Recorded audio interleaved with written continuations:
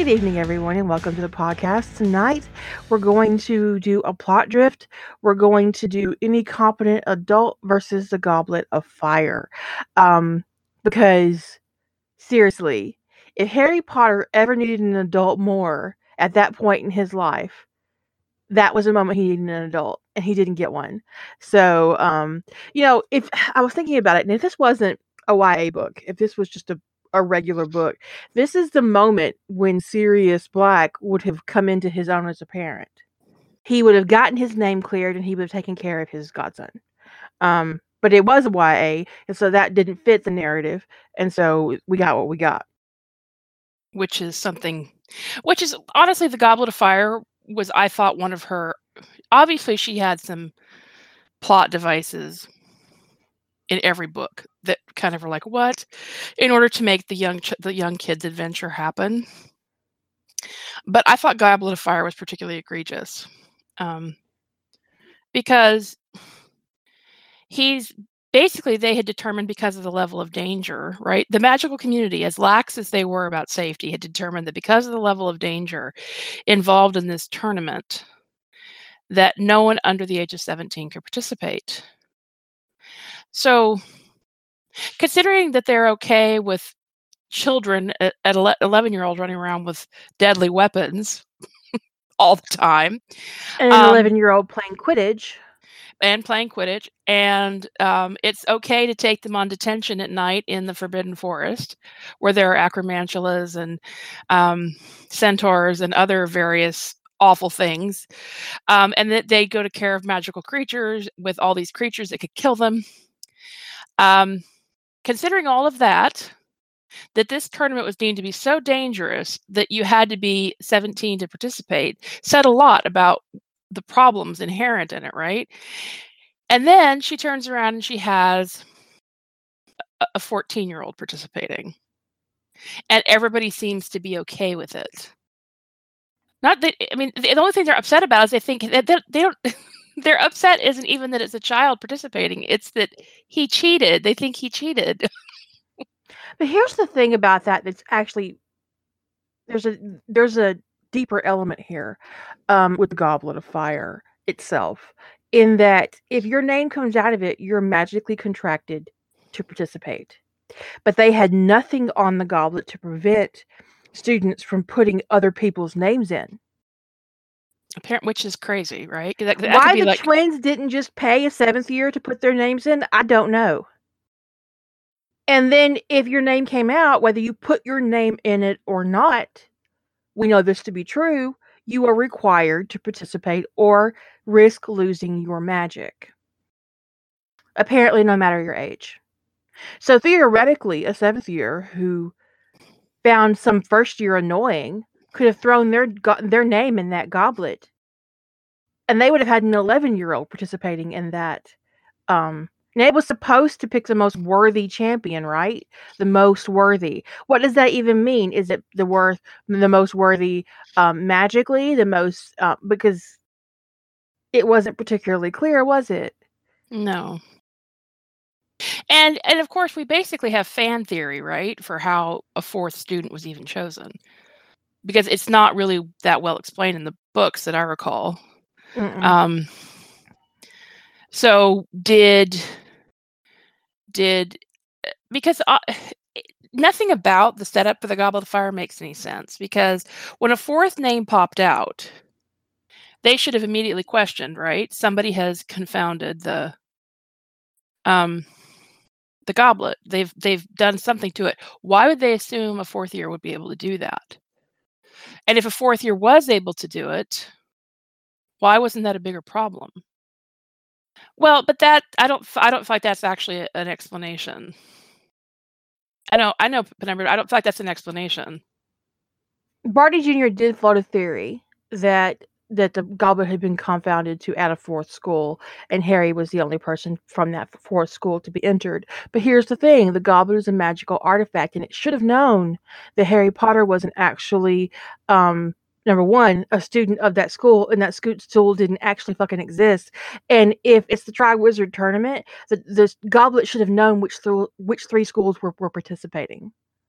It Right. had to have known, because otherwise it could have picked 3 students from Hogwarts and not picked any students from the other 2 schools. So that Goblet had to know which 3 schools were participating. Somehow know which students were from which schools, which means it should know that Harry is from Hogwarts. So, but in any case, the thing is that I don't feel like the explanation we got for how that even happened was explained well in canon in a way that made any kind of sense, because just it was confounded doesn't actually make sense. Was everybody around that goblet confounded? Because obviously the goblet had been tampered with, and why would they go, oh, the goblet's been tampered with, we should just go ahead? And why would they assume Harry was capable of doing that? Why would they then go, okay, well, they say that, but it doesn't actually make sense. Otherwise, literally anyone could throw anyone's name in, and you're then bound to participate in that tournament. It's ridiculous. That's the ripple. That is the ripple. That's what that means. It just doesn't make sense. My favorite theory is that the Ministry and Barty Crouch Sr. specifically, this was a tournament that practically, I mean, it was very old. It hadn't been done in a long time. The only star power in it was Krum. And Harry Potter will make them money. Right. Well, no, but see, I understand what canon said. Okay, I totally understand what canon said, but it doesn't actually make sense. It doesn't make sense that competent adults would hear, just because Barty Crouch says, oh, well, he has to participate. Reasonable adults would still sit there and go, okay, if he has to, he has to. If my 14-year-old name popped out of a magical artifact forcing him to participate, and they said, well, he has to participate, I'd be like, motherfucker, no, he doesn't. I don't think so. Then you're going to be playing 3 rounds of chess. So the point about canon is the canon doesn't actually make reasonable sense. So what canon had to say on the subject is actually completely irrelevant, because that's why we're doing this podcast, is because there was nothing reasonable about anybody's reaction. No, because even honestly, even the 17-year-olds should have had the sense to go, how could this 14-year-old kid who is like not curious at all and isn't even that good of a student manage to confound not only the goblet, but get past an age line the twins couldn't get past? So it's a...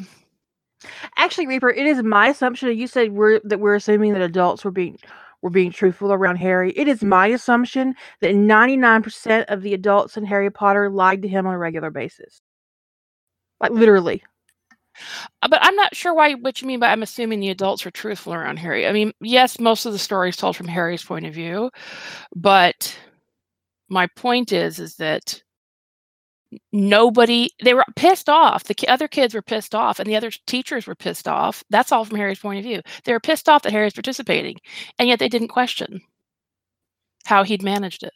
They didn't question whether or not this should be allowed to happen. They didn't question the reasonableness of it. So, and again, this is a case of, I'm not going down this path, but this is a case of the author.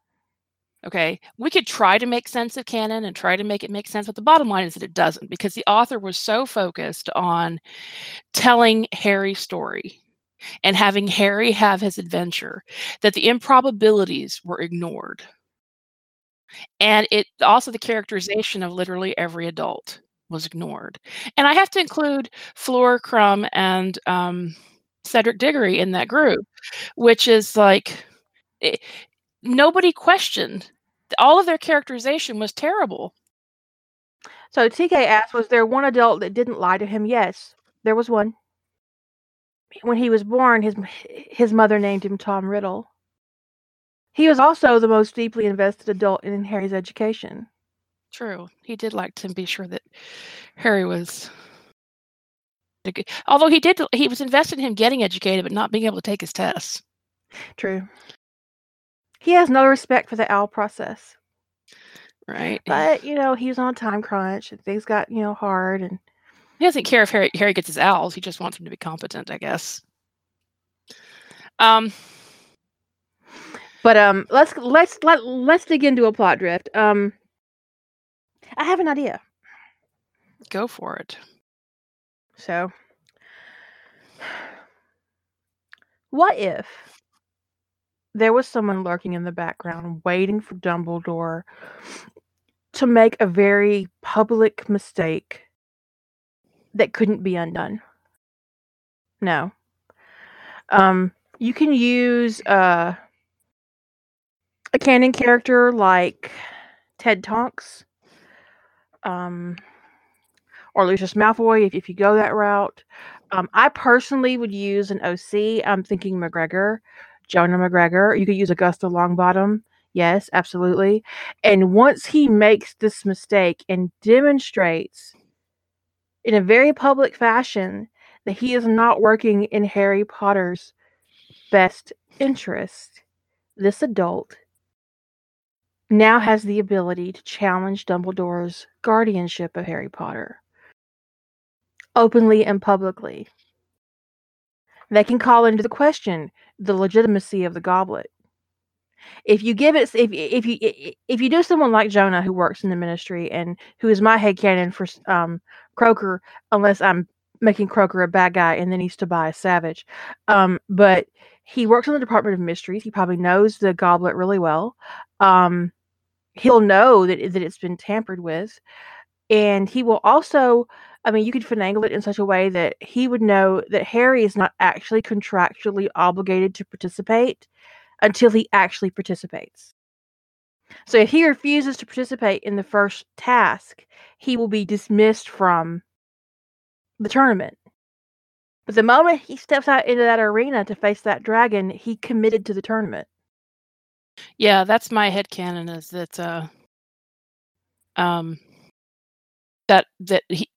that participation is what seals the deal.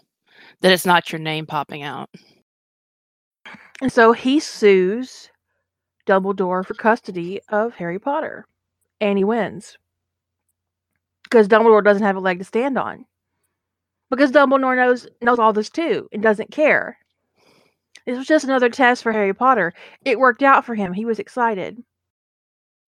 In fact, we don't actually know for certain that it wasn't Dumbledore who confounded the Goblet of Fire. The assumption is that Barty Crouch Jr. did it while he was pretending to be Moody. He's the one that put up the explanation, right? But is there any absolute proof that he did? No. What if all he did was put in like a charmed parchment or something like that, and it actually didn't work?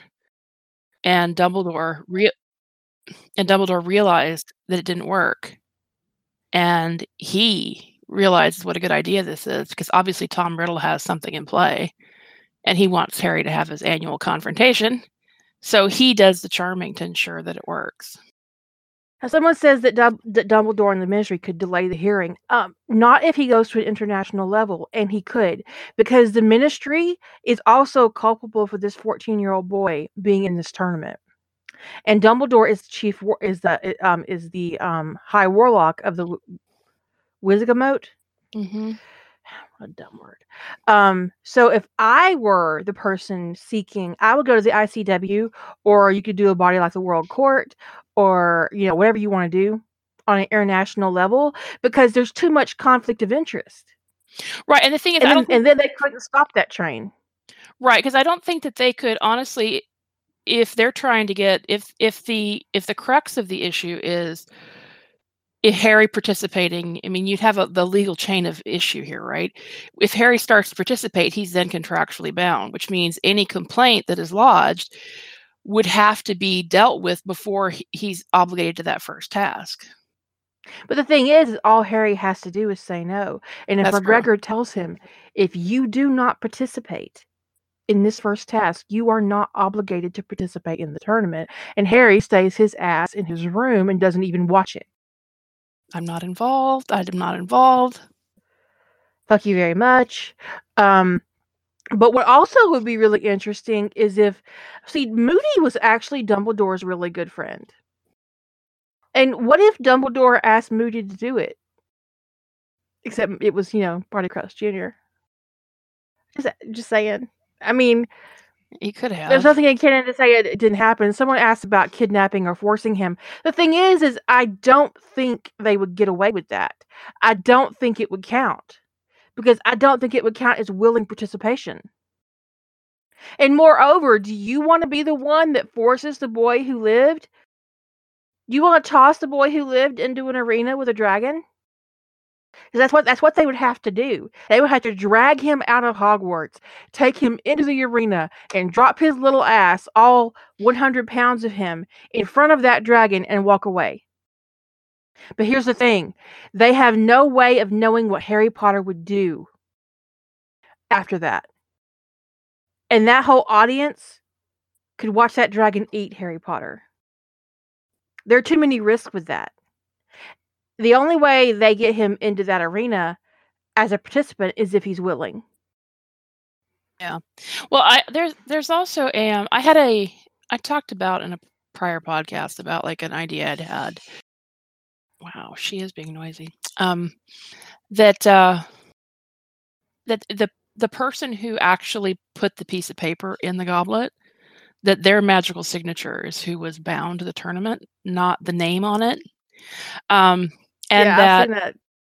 And that they can appoint a proxy, and that's what effectively the name on that piece of paper would be a proxy. But that if the proxy shows up and participates, that the proxy is then bound to the tournament. So what if Dumbledore knew that, but Moody didn't? Because Dumbledore had read the rules. And that's why Dumbledore wasn't going to do the enchanting and dropping of the piece of paper in, is because in the event Harry managed to get out of it, it wouldn't be Dumbledore on the hook. It would be Moody, or in this case, Barty Crouch. Someone asked if Dumbledore would obliviate Moody. I don't think so. I think that Moody was Dumbledore's right hand. And I think that he's Moody's a little too paranoid to put his back to even Dumbledore. Yeah. No, Dumbledore did not write the rules. The rules for the tournament were ancient. The tournament had been going on for hundreds of years before Dumbledore was even born. The only rule they apparently added to it later on was the one about you have to be an adult to participate. Which, I don't actually consider a 17-year-old an adult, but okay. I honestly wouldn't want my 20-year-old nephew facing a dragon. Unless that 20-year-old was Charlie Weasley, apparently. We actually do know Barty Crouch Jr. attacked Moody while he was at home. He set off the trash can alarm outside of Moody's house, and he got the best of Moody and took his place. And so when Barty Crouch Jr. came to Hogwarts as Moody, he already had Moody in his trunk. Although all characters to be able to be set upon like that, with the lure of a noise outside, it seems kind of ridiculous that it was Moody. Yes, and he was already drinking from the flask. I think he had to have done it in the summer so he could get used to walking with that peg. Barty Crouch Jr. could not have just polyjuiced Moody and then just immediately started to be able to use that peg leg. He would have had to have worked for it. Or the eye, right. He would have had to have had some time to get used to. Well, Barty Crouch Jr. had been on the loose for a couple of months at that point. He'd been under the Imperius for quite a few years, but he was magically competent enough to use Harry's wand to cast the Dark Mark. The Dark Sky Fairy thing. Whatever it was. So, I don't think he won a battle with Moody. I think that Moody went out there all blustering and pissed off because he thought some kid was fucking around with his trash cans, and he got stunned in the back. Okay, so your idea is that someone, well, since you're plotting, who's your someone? I'm going to pick Jonah McGregor. and that he has just been kind of waiting in the background. He knows the prophecy. Maybe Lily worked for him as an unspeakable. I've done that before. And so he knows the prophecy, and he realizes that shit's is going to get real quick, and he doesn't trust Dumbledore to really take care of it. Holy shit. So and this is his opportunity. And he brings it all to bear. He forces the will out of hiding. He investigates the Dursleys. He listens to Harry Potter. Why wouldn't he have, if he's just been waiting for an opportunity, why wouldn't he have acted sooner? Because with the whole Chamber of Secrets thing, it's not like any of that was kept a secret. But that happened when Dumbledore wasn't actually in the school. All these incidents before, I mean, except for like the part where Sirius Black, which they covered up, the Quirrell thing, which they covered up. I don't think that the events of the Chambers of Secrets was all that explicitly revealed, because Ginny didn't have any flack for having hosted the Dark Lord Spirit for a year. No one ever brought that shit up again. Well, true, but the it's not like those kids were quiet about the fact that the Chamber of Secrets had been opened and the school was being terrorized. No, but you know what? They weren't quiet the whole year, and yet no parent showed up to take their kid out of the school. I mean, these kids are getting petrified left and right, and it's like, what? None of the parents showed up when there was a three-headed dog in the school either. And I don't believe for a moment that Hermione was the only one who ever opened that door. The first year could unlock that door. That means practically every kid in that school probably opened that door. Yeah. So, but this is the first time where Dumbledore is publicly acting contrary to the welfare of Harry Potter in a very publicly noticeable fashion. This is an immediate, in the moment thing, not an after the fact thing. And as it stands, what his legal standing could be is he could be one of the guardians available on the list in the will. Maybe he's the next one in line after Sirius Black, or it's like Sirius Black and then Alice Longbottom and then Jonah McGregor. In the Legacy, Jonah is actually James Potter's great uncle. His first wife was James's paternal aunt, I think. I have to look it up. Colin Creevey is a Muggleborn. Right? Yeah, I think so. Edie, don't we see Dumbledore and Voldemort in the same place in the 5th book? They duel? Yeah. I don't often use Doria Black as James's mother. I mean, I have, but it's not my preference. I prefer to use her as a grandmother or as an aunt. And I prefer to use Christopher Potter as James's father, not Charles, which is what you would see on the Black Tapestry. And I don't even want to discuss the Fleamont, Euphemia. I don't want to discuss Fleamont, okay? I just don't. I just ignore it. It was just a ridiculous thing to just throw out there one day and traumatize the fans. I think she was trolling us all. I think she's been trolling us all since about book 5, actually. And that's the point. It doesn't make sense that he would have named his kid normally, considering Wizarding World naming conventions. Okay, so Jonah sues for he gets a hold of Harry. He files probably an emergency injunction with the ICW to get them to come in and pull Harry out of the school, probably citing imminent danger, imminent threat to that kid's life. And then what? You said he listens to Harry. He probably gets the whole story. He investigates the Dursleys.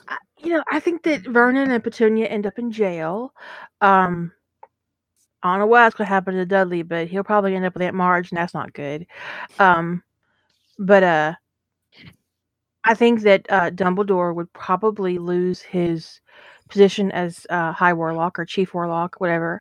And I feel like that Fudge would probably lose his job as well because it would be revealed that the whole Sirius Black matter and lack of a trial and the whole murder thing. And then, the fact that Harry Potter was attacked by Dementors not once but 3 times. Why wasn't that a big deal? Well, why didn't any of those parents care that there were Dementors at the school? Right? It was everywhere. It was in the papers. They were on the train. They were at the train station. I imagine practically half the letters that went home the first week of school were complaining about how miserable and cold the school was because of the fucking Dementors. Yeah, I think it's a real stretch to assume that just because it's not explicitly stated in canon that the adults were and the parents were told. But it happened on the train. It's not about privacy. It's about, like, your fucking soul, actually, because Dementors eat souls. And it's about your life because these kids didn't have to choose between privacy and safety. They didn't even get a choice. Number one, they were exposed to a dark creature for a whole fucking school year. A dark creature that was used to guard Death Eaters in Azkaban. They treated those kids at Hogwarts like fucking Death Eaters. I might have a few issues with it. I mean, honestly, it's like Hannibal teaching elementary school or something. Actually, I think he'd actually be a very good teacher. He's very patient. But you know what I mean? It's ridiculous. Hannibal never targeted children. That would be rude. I don't think a Muggle parent has a leg to stand on in the magical world. Number one, they often can't even find the magical world without one of their children. The only thing they can do is complain to their prime minister and write letters. That's it. They can't even enter the magical world unless they have a magical wisdom to show them where to go. So once a Muggle parent sends their kid to the train, they have no access to their kid until their kid comes back. They don't know where the school is. They can't find the Ministry of Magic. They have no ability whatsoever to even see the pub that has the entrance for Diagon Alley because it has Muggle repelling charms on it. Okay, so let's I thought we're way up. I don't even know where we are in the chat anymore. So let's stick with your plot drift. So what comes out of Jonah? So does Jonah come in and get Harry and literally take him from the school for his own safety until the ICW can? The ICW. I guess it wouldn't be Jonah because if Jonah's the petitioner, then it would be like the ICW would be coming in and getting him, right? Mm-hmm. I think that the ICW would probably come in, confiscate the cup, take Harry, and call a halt to all facilities or all activities related to the tournament.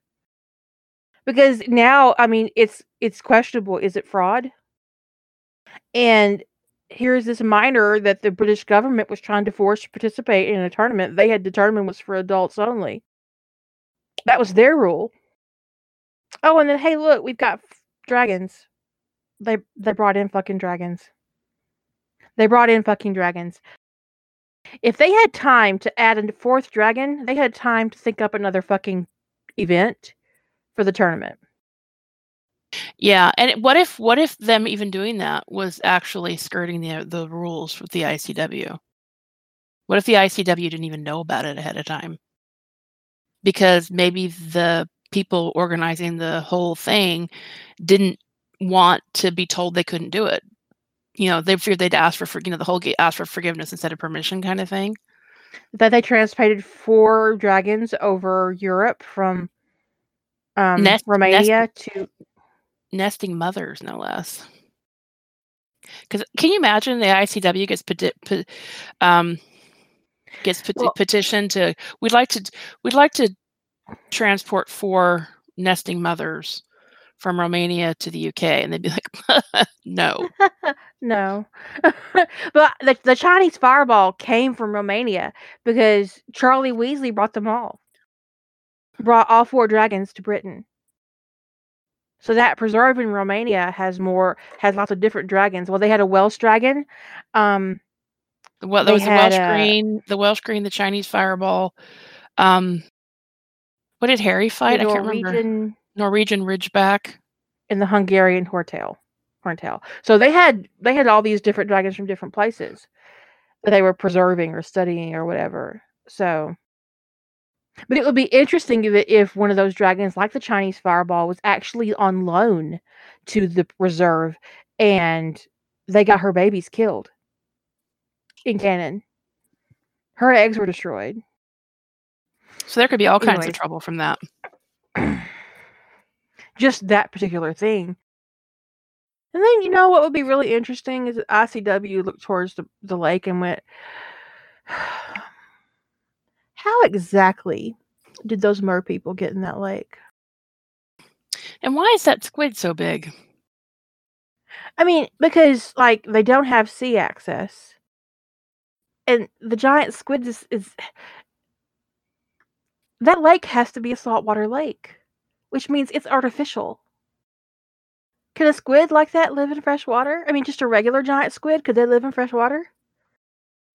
I didn't think so. They could have underwater sea access. They could. But what if both species, which are not, I doubt seriously that they're actually indigenous to Scotland, what if they're both, like, not supposed to be there? And like, they was like, why the hell do you have mer people in your lake? Aren't you taking this little magical sanctuary, this little magical castle thing a little bit too far? It's like all for aesthetics. I don't think dragons are rare in Harry Potter. And I don't think they're endangered, but I do think that most of the dragonhide stuff that they talk about is from shedding, because they are a reptile, which means they would be shedding their skin on a regular basis. So I imagine the scales and the sheddings are what keeps preserves in business. They use shed skin and scales to fund their research and stuff. That makes sense. And their care. And then when a dragon's at the end of their life, they harvest all the parts, including the heart for wands, so that nothing goes to waste. It's just my personal headcanon on that. I think Muggleborn, someone I mentioned earlier about Muggles and then Muggleborn parents. I think Muggleborn parents are so cowed by the whole system of the British government, and that they go out of their way not to make waves. They live their small life, they get their kids educated, and they don't make waves. They don't hold powerful jobs as a rule. They probably don't make a lot of money. And most of them went to Hogwarts, and a lot of Britain at this time period thinks the sun shines out of Dumbledore's ass. Or that'd be arse. Well, for me it's ass, but it could be arse for them. So, yeah, Muggleborns don't have a lot of rights. That's really obvious in the way that on the way Umbridge is allowed to put them on trial. I don't get that, actually, what she said. The taint tan? Yeah, I don't. You remember that article about the people who were sunning their anus that has taken over? Oh, yeah. I saw that, but I didn't actually click on it. Oh, well, it was amusing. Josh Brolin suntanned his butthole. Well, I get that was the end result, but he did it on purpose.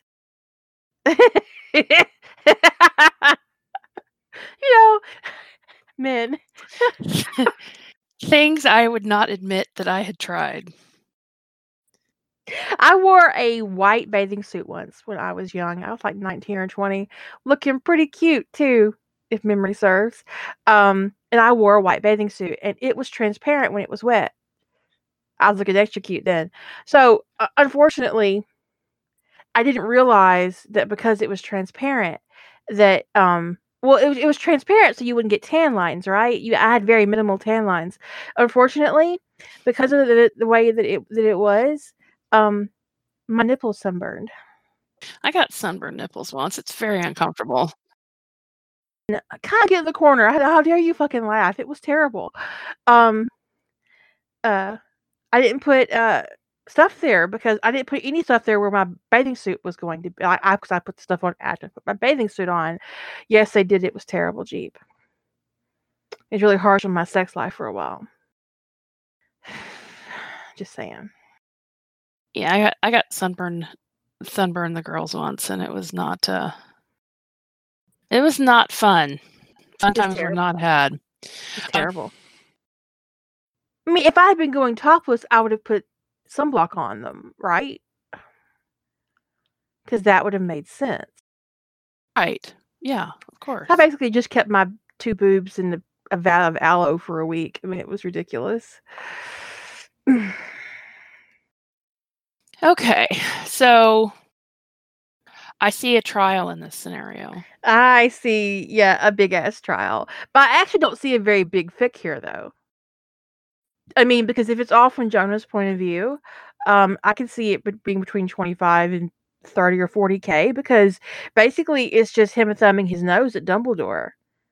And Right. maybe sending Harry to the International Academy of Magic afterwards. So like, okay, kid. Hogwarts is not for you. I know you like it. Even because if they're listening to Harry, even that would resolve the Sirius situation. But even that wouldn't take a ton of extra words. No, what I'm saying is that there isn't a whole lot of plot here. There are no big subplots. I think that if the ICW got in here and started really investigating Dumbledore, they would find Riddle, they would find the Horcruxes, and that would all happen in the background outside of Harry's POV and Jonah's POV. And so it would kind of be like, this lawyer came into Hogwarts one day and said, "Hey, Harry Potter, your mom worked for me and I'm supposed to be your guardian, but Dumbledore's been interfering, but now I'm going to sue the fuck out of him. Would you pack your bag?" Yeah, okay. No. Hermione? Oh, yeah. Yeah. Dumbledore definitely, yeah. All the suing. Suing will be had. Yeah, I agree with you. It's a pretty straightforward plot. So there are not a lot of subplots. I wouldn't do a relationship for either one of the main characters. I think that Harry would be really pleased to start his 5th year at the International Academy and have Hermione show up to start with him. Because they're best friends. And she's like, "Well, if you're going to go there, then I have no excuse to stay here at Hogwarts, so move over." But, and Sirius gets free. Maybe Sirius just moves to Rome, where Harry's going to be going to school. And it's just like, Britain gets the finger. And Sirius talks to Hermione's parents and arranges for her to come to Rome to go to school with Harry, so he'll have a friend. Maybe Neville comes, so he's like, "I don't want to be at Hogwarts without Harry Potter." It's not even fucking entertaining over here, Grandma. There's nothing here now. Well, and Augusta might be like, "Well, since Dumbledore is such an asshole, clearly, Neville." I think you should go to the International. And Sirius Black has agreed to be your temporary guardian while you're there in case there's a problem. I don't really know how I feel about it, but they tell me he's innocent. Have fun. I think that because Ron wouldn't get an opportunity to conveniently change his mind after Harry did really well in the first task, that their friendship would never recover. Right, because Ron, yeah, if where this would all be going down would be right when Ron would be being a massive dick. And the thing is if McGregor immediately moves him to the International Academy, Hermione might go with him. Because, everybody's being a dick anyway. Right. I mean, so it would just depend on what you wanted to write there. But either way, it's not a very big plot because there are no subplots. It has a very straightforward premise. I mean, it might be 50K if you're very generous with your time, but there's not. And of course, the court scene itself would probably be 2 or 3 chapters. But there's not a lot here. There are no subplots because I wouldn't be dealing with Voldemort or the Horcruxes or the Hallows or Dumbledore. This would just be about Jonah McGregor getting the opportunity to step up and be an adult for Harry Potter because no one else is doing it. And would Jonah actually raise Harry, stay with him as be his guardian, or would it become more leaning towards switching him over to Sirius? I don't know. I mean, because that would actually open it up for a lot more content, right? If he's just doing a lot of legal maneuvering to fuck Dumbledore over, which is always Jonah, one of Jonah's main goals in life is to fuck Albus Dumbledore over as often as possible, because he hates him, because he's a cockblock. And so it's like, if he sends the kid to, I mean, he would have to bring Harry home every summer because he is. I mean, if I make him Croaker, he has a big responsibility in Britain, especially with the whole Riddle mess and the Horcruxes, which will play in the background after the story is over because this is just 4th year, and without Harry Potter in play, unless Riddle kidnaps Dumbledore, he's going to have a hard time getting resurrected. Well, they've already got Moody though, right? But doesn't it have to be the blood of the enemy? And while Moody might consider Voldemort his enemy, does Voldemort consider Moody his enemy? I mean, I think that really Voldemort has 2 enemies in Harry Potter. That's Harry Potter and Dumbledore. Yeah, I mean, I guess it depends upon how you position it. He might try to use Dumbledore if the ICW doesn't catch up with him first. Well, because I think once they got a hold of the goblet, they would know that. I think they would start investigating the school. And hey, here's fake Moody, and it's actually honestly my headcanon that Polyjuice has a very unique smell, and I think some people probably would be able to smell it. Well, especially McGregor. It cannot taste as bad as it does apparently, and have no odor. And someone like McGregor, who works as Department of Mysteries, who works with Unspeakables, would know intimately what Polyjuice potion smells like. Yeah, I would think McGregor would. But we just discussed if it's a matter of Voldemort's perspective, it doesn't matter whether Dumbledore is actually Voldemort's enemy or not. It's about what Voldemort thinks. And I think Voldemort, in his mind, he has 2 enemies. And that's Dumbledore and Harry Potter. But at one time, it might have been Dumbledore, Neville Longbottom, and Harry Potter. But he marked Harry Potter as his equal, and Dumbledore is the only one he's ever run from. I mean, you could, but you just need to build a magical theory and stick with it. So if it's anybody who's in opposition to him, which would have to be something that could be magically tested, right? Then you could have a snafu where he tries to use Dumbledore and Dumbledore's not actually in opposition to him and magic rejects it. So the resurrection ritual fails. But you just have to make sure it's internally consistent. So if you really wanted Dumbledore to be revealed in that way, I mean, I don't know that what I would get out of that. So no, it doesn't really appeal to me as a plot option.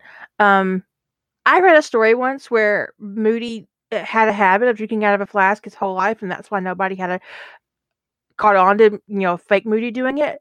And it's because Moody had a problem with constipation, and he drank prune juice a lot every day to stay regular. That's very specific. It is very specific. That's why it sticks out of my brain years later. I was like, that is okay. Specific. You dug deep on that author, and it's stuck in my brain for years. In Phoenix, which is also an adult versus the Goblet of Fire, but Phoenix is a little bit of an enabler. and approaches it from a different angle, Harry actually does tell Lucius Malfoy that he can take his blood, and Voldemort's pissed because it's ruined the ritual because now they can't take it without permission because the kid's already given them permission to do it. But that was Phoenix's plan. Yeah. Tell them they can take your blood. That works. I'm actually precariously close to finishing Phoenix. So we'll see. Maybe next year sometime. You're perilously close to finishing the one you're in process with, too. Yes, I'm precariously close. I really do believe 3 chapters. Okay, so that's one idea. I think it would actually honestly be not very big because there's not a whole lot of plot there. I mean, you could add like subplots. Like you could add a romance plot for Jonah. Maybe he finally gets Minerva to go out with him again, you know. Whatever shakes your tree. Maybe Harry asks Hermione to come to Rome with him, and she has no reason to stay in Britain, so she goes. And so, you know, you could do little subplots like that, but they're not necessary to the thrust of the story. Because it isn't what the story's about. It'd be really interesting to end it with one like with maybe Krum winning the tournament. Like Harry like sees it in a paper or something. Or hears it on the wireless. Yeah. I would write Jonah. But I think if Augusta was going to interfere, she would have already interfered. So if you were going to do an Augusta interferes, I would probably do it during first year. Like have Neville write home and say, "Hey, Gran, Harry Potter's clothes don't fit, and he's underweight, and I don't think his glasses are up to prescription." And he told me that his aunt makes him sleep in a cupboard. And a few weeks later, Augusta sends him a letter to let Harry Potter know that he's to come home with him for Yule because his Muggle relatives are missing.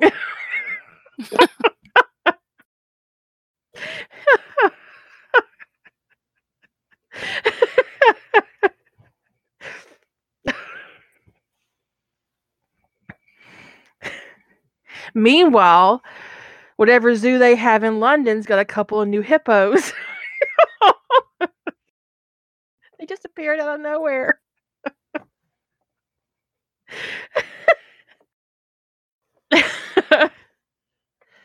A hippo and a giraffe. No, a hippo, like a hippo and a emu or an ostrich.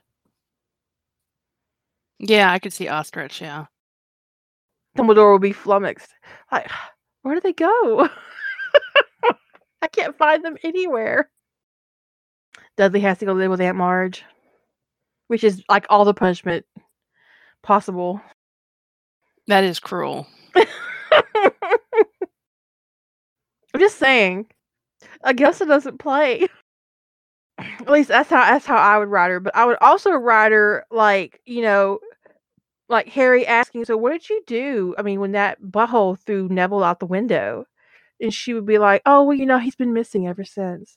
If he ever shows up, I'm going to give him a stern talking to." Yes, I just turned Augusta Longbottom into a serial killer. Yes, I did. Well, no, not really a serial killer. I think she just likes to procure and donate animals to the London Zoo. She's an anonymous benefactor.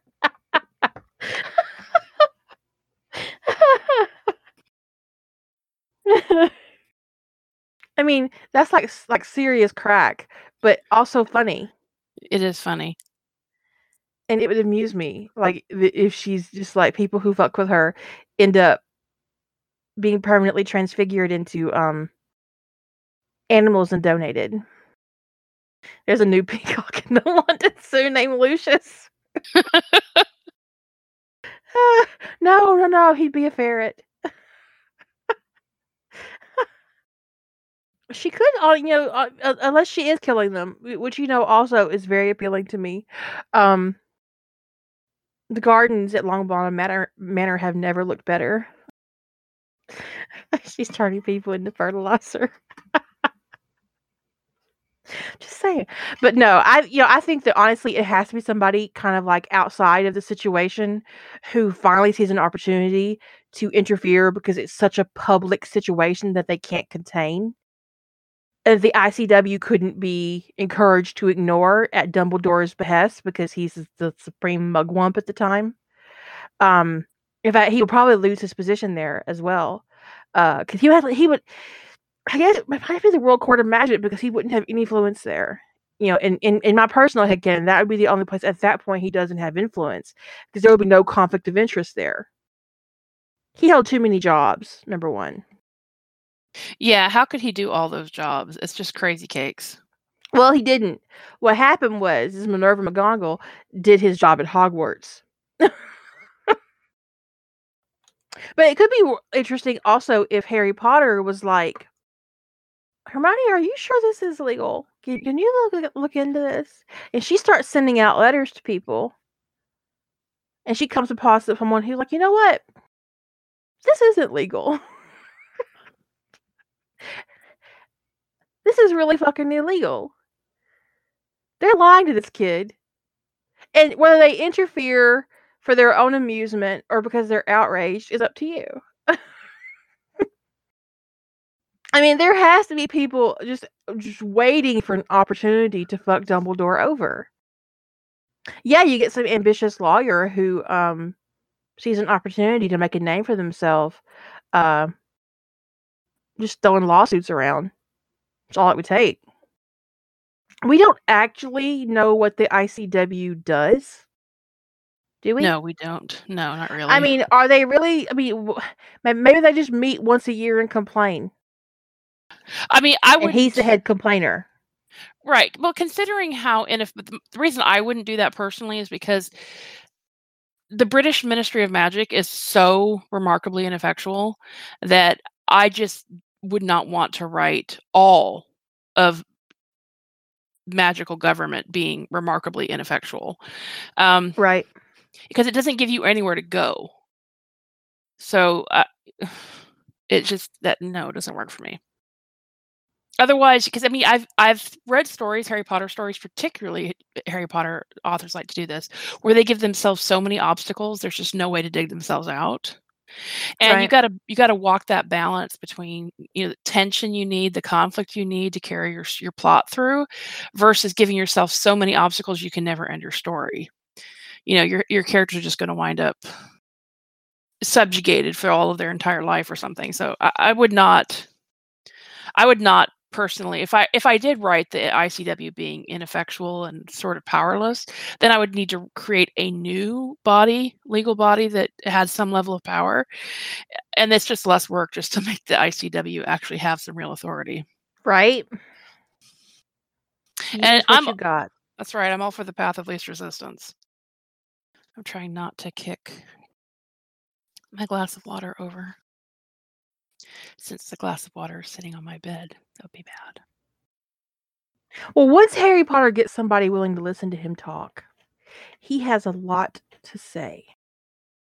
There's his godfather's innocence. There's the whole thing with Riddle and the diary and Quirrell being possessed. I mean, this kid's got a lot. He could just... And they brought this stupid tournament to Hogwarts. I'm not going to play Quidditch for a whole year. They canceled Quidditch for 3 events that could all take place in November and be done.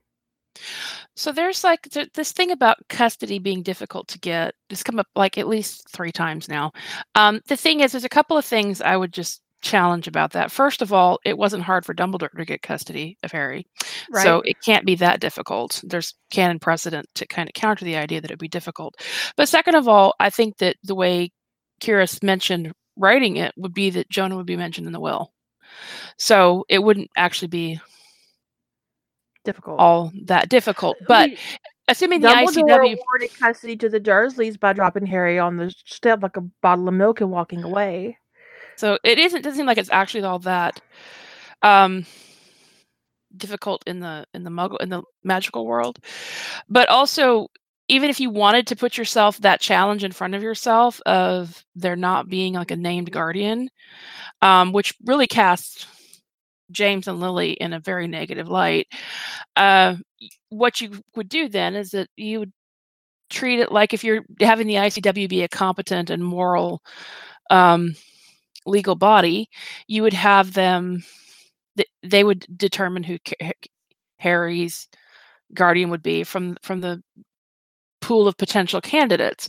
And presumably, if you're making them not morally bankrupt, people on that list would not be people like Death Eaters, and it probably wouldn't even be anybody in Britain at all, considering how Britain had treated him. And honestly, at 14 years old, they would take his wishes into consideration. Right. So it can be really easy, I think, to get wrapped around the axle with what's going, with the way things work in the real life, in the real life, in the real world. I don't think we know anything in canon about the wills. I think the assumption is that there wasn't a will, or that it was sealed. It has to be kind of one or the other, because otherwise it makes James and Lily look very bad. That they would have wanted Harry to go to her hateful sister. So Fannin, with the business about the sealing of the wills and Dumbledore making the decision about Harry's custody, that Fannin, I think, is to help preserve people's characterization. Because otherwise, James and Lily seem very they neglectful. were in the middle of a war? Right, and they didn't take any kind of precautions about their son's custody? Really? The thing is if the will is being held in limbo, or it's being sealed by the Wizarding whoever is on the will would have to have some kind of legal argument to contest Dumbledore's magical guardianship of Harry Potter. He is the leader of the light, he is the chief warlock, he is the headmaster of the school, and he is the supreme mugwump of the ICW. This is not an enemy you make lightly. So if he had tried Harry Potter's first year, if he'd been trying the whole time, he could have been stonewalled repeatedly and told to sit down and shut up.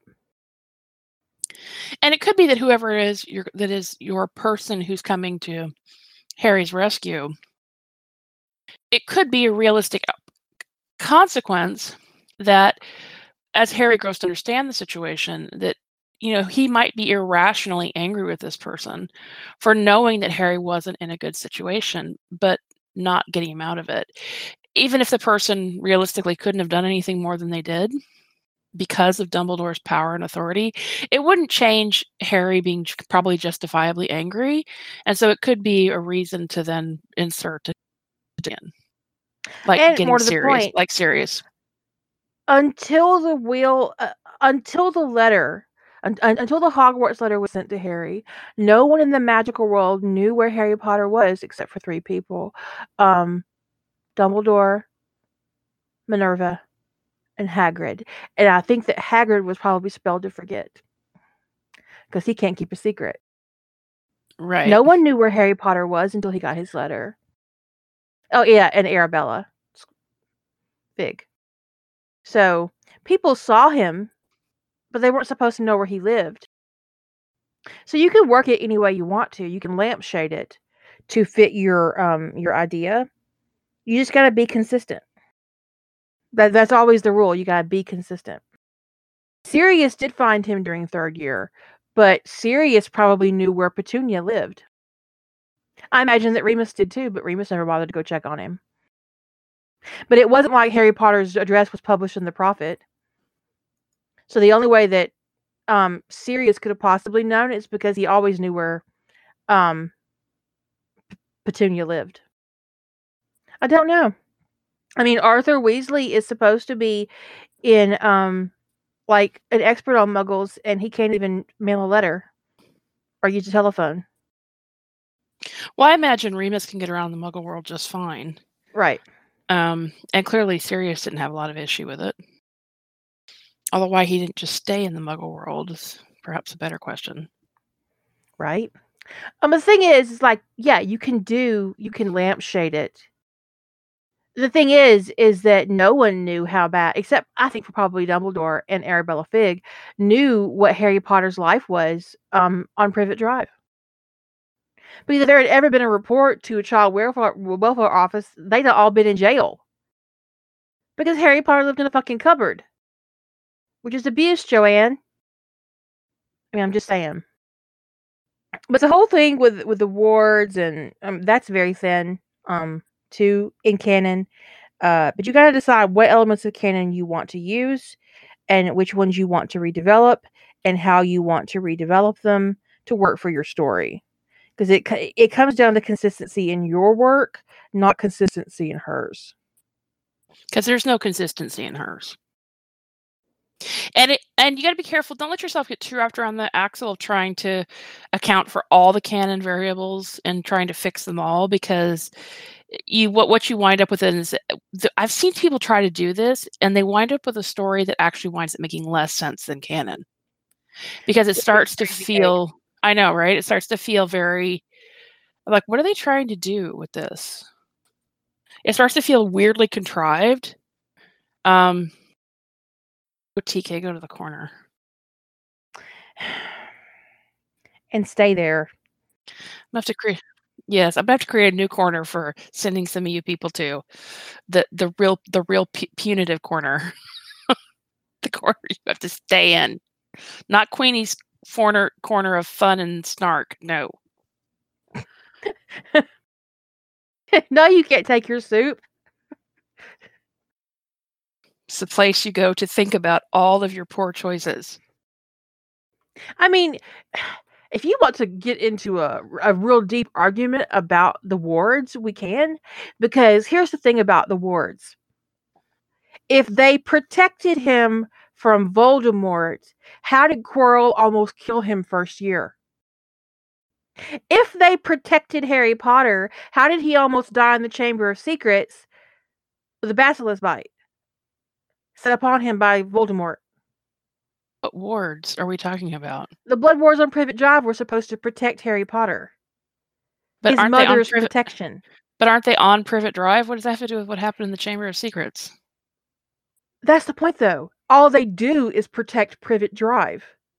Right. So there was no reason whatsoever for Harry Potter to ever go back there. Right. It's a stupid argument. Because they don't actually do anything for him. They only protect him when he's in the Muggle world, so don't put him in the Muggle world. I mean... Right, because he could be behind a Fidelis with a reliable secret keeper, and no one would ever know where he is. But they didn't protect him. It was just an opportunity to make sure that Harry Potter was abused at least once a book. Right, because they didn't protect him when he was at school, so all any Death Eater had to do was follow him to school. Right. So, although I have seen like stories where like the wards cover like this huge neighborhood that includes a school and shops and stuff so that Harry can wander. I'm like, really? Really? That's some impressive. What is it? Really? Well, all the Death Eaters have to do is drive around enough, and eventually they're going to bump into a big, giant neighborhood they can't go, and they're going to go, he's in there. So how did wards on Privet Drive help Harry in Scotland? Why would they? How did that even come up? It's just... They didn't. The protection that Lily gave him is inside Harry Potter. It's in him. It's in his blood. Right. The wards on Privet Drive are nothing. They only protect Petunia. And Harry when he's there. Some sort of bizarre compensation for her putting Harry in a cupboard.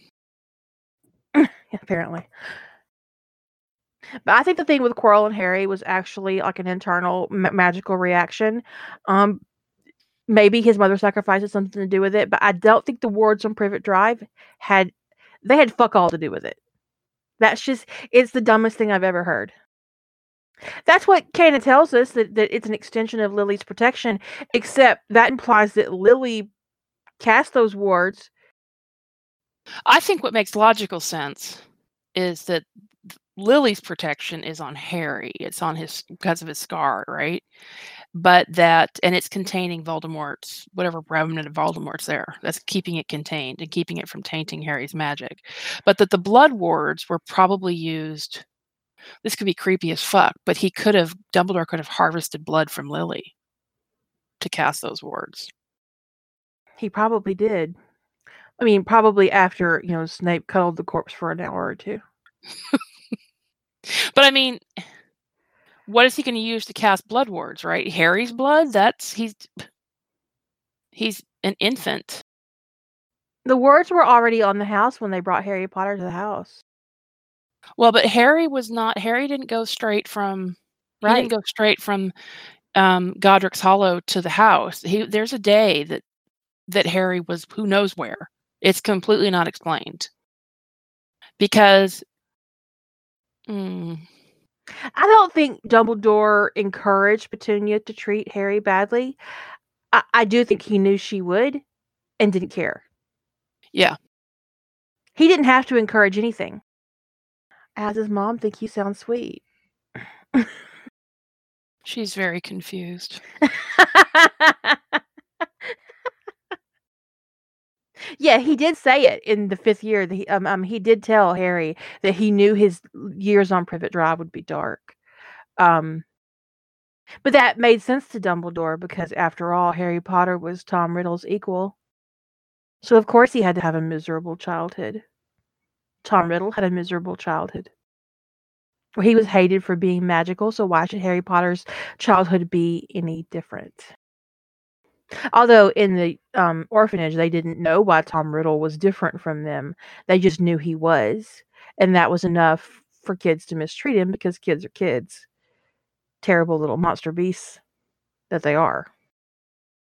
I mean, if you wanted to write it in such a way that it wasn't so much about Harry's custody, but about the goblet itself, you could have someone come in, say, from the ICW or the World Court or an Unspeakable like Jonah and say, you know what, actually, this whole tournament is called off because the Goblet of Fire has been tampered with. It actually could be, you could actually write it where the Goblet of Fire is a artifact of the bank. And you could have the chieftain of the bank, the director of the bank, whatever how you want to write it, recall the goblet and say you have damaged the Goblet of Fire and your tournament is canceled. Because I mean, you could actually write it where tampering with the goblet was actually a offense that violated a treaty between the goblins and wizards because it's a goblin artifact. And honestly, it is really difficult to say the word goblin now. I have headcanoned myself into thinking it's a slur. Yeah, Diverger. But I don't. I mean, people who listen to the podcast might not know what Diverger is. They might not, have read the particular story that I did that in. So I'm trying to keep the material relevant to the entire audience that might listen to this versus, the audience that reads my fan fiction. So, yeah. But if you say that the Goblet of Fire is actually a goblin artifact and that them... Oh, really, Margaret? Wow. I had no idea. That's ugly. You can say that the Goblet of Fire belongs to the bank and that by... Oh, God, yeah, they did. They made the goblins in Harry Potter really greedy and money-oriented, like a Jewish stereotype. An ugly Jewish stereotype at that. I mean, well, not that most stereotypes are ugly. You know what I mean? That's just that is heinous. Wow. Wow. Wow. But what I was saying is that you can make the Goblet of Fire an object of the bank, like their magic. They created it, and the ministry borrowed it and let somebody fuck it up, and it violated a treaty, and now everybody's in a stroke, and things are gonna get fucked up. I got back and apparently goblin is a slur against Jewish people. I mean, you and I talked about this the other day. You totally messed me up with me hearing goblin as a slur now. I don't know how I'm going to deal with that. Apparently it is a slur. Like legitimately. Against Jewish people. Well, Tolkien was obviously not intending goblin to be a positive thing, right? So it's really not clear what J.K. Rowling was intending. No, she just made a whole bunch of little greedy bankers and called them goblins. She must not like that so many people try to make them a force for good. But the Dwaro and the goblins are two distinct species in Lord of the Rings. So that's not the same thing. Doubt she knew what. You think she didn't know that she was basing a lot of her stuff on Tolkien? That's crazy cakes, man. Oh no, that goblin is a slur for Jewish people. Well, why she do I may not keep have. saying it's ugly? It's so ugly. But I had no idea. But also, up until about a decade ago, I didn't know that gypsy was a slur. So now whenever I see it, I'm just appalled. Yeah. For a while there was a book on my Kindle that kept advertising called The Gypsy King. I was like, ah. Stop showing up on my Kindle. You know, because I have ads on my Kindle Fire. I paid the $20 to get rid of that. I'm like, I can't deal anymore. You can do that after the fact? Yeah, you can pay on any device that has ad sponsored. You can pay $20 to get rid of ads. Let me write that shit down because I am real tired of it. Your ads are pissing me off. Most Paperwhites have ads too. You just don't have one with an ad. Because I had my Paperwhite I bought with sponsored content, and I paid the $20 to get it dismissed. Yeah, my Paperwhite didn't, but my Kindle after it or before it did. And then when I got my Fire, I was like, "Fuck it, I don't care." But obviously, I care more than I thought I would. So, I think the word goblin actually predates it being used as a slur. And I think because of the way the goblins have been described so often in fiction, it became a slur. That makes sense? Yeah, I just after that chat we had that day about the way Tolkien obviously perceived goblins, and that she was not. I don't think that that obviously J.K. Rowling was not intending for goblins to be taken as positive characters. That it just became really difficult because I haven't written anything where I depict the goblins as being negative, right? And sometimes they're a very positive force in the story. So it then becomes, I don't know, it just feels ugly. Yeah, I mean, I remember reading about goblins in folklore when I was in college. Fairies, brownies. It's about context. But I have kind of headcanon myself when it comes to the goblins and Diverger in my own work. To the point where I kind of want to go back and edit my old work to take it out. Yeah, well, I think in the Harry Potter context, it's hard for me to not see it that way because of the large number of tie-ins to Tolkien. And Tolkien did not use goblin in a positive way. And for the record, I am saying that word kind of wrong. Well, wrong actually, because it's a Norwegian word, diverger. But because of the context that I'm using it in, I didn't. Number one, I have a hard time saying the Norwegian version of the word, and number two, I didn't feel like it fit. So I kind of took it from my own. But the word Dverger is Norwegian, and it actually means dwarf. So, or dwarves, just for reference. If I were going to have Minerva act, I wouldn't have it her act during the 4th year because she's been there for all of Harry Potter's trauma up front, loud and clear, and has done nothing. So, yeah, I mean, I don't see that. If I were to do a story where Minerva does something, I would have her act in 1st year. I would not do it 4th year. That's just I wouldn't. Mm-mm. So that wouldn't be this plot drift for me. That'd be something else. So what would you do? Well, I know it's any competent adult versus the Goblet of Fire is our plot drift. But what if what if it was the other 3 champions who did something? What if Okay.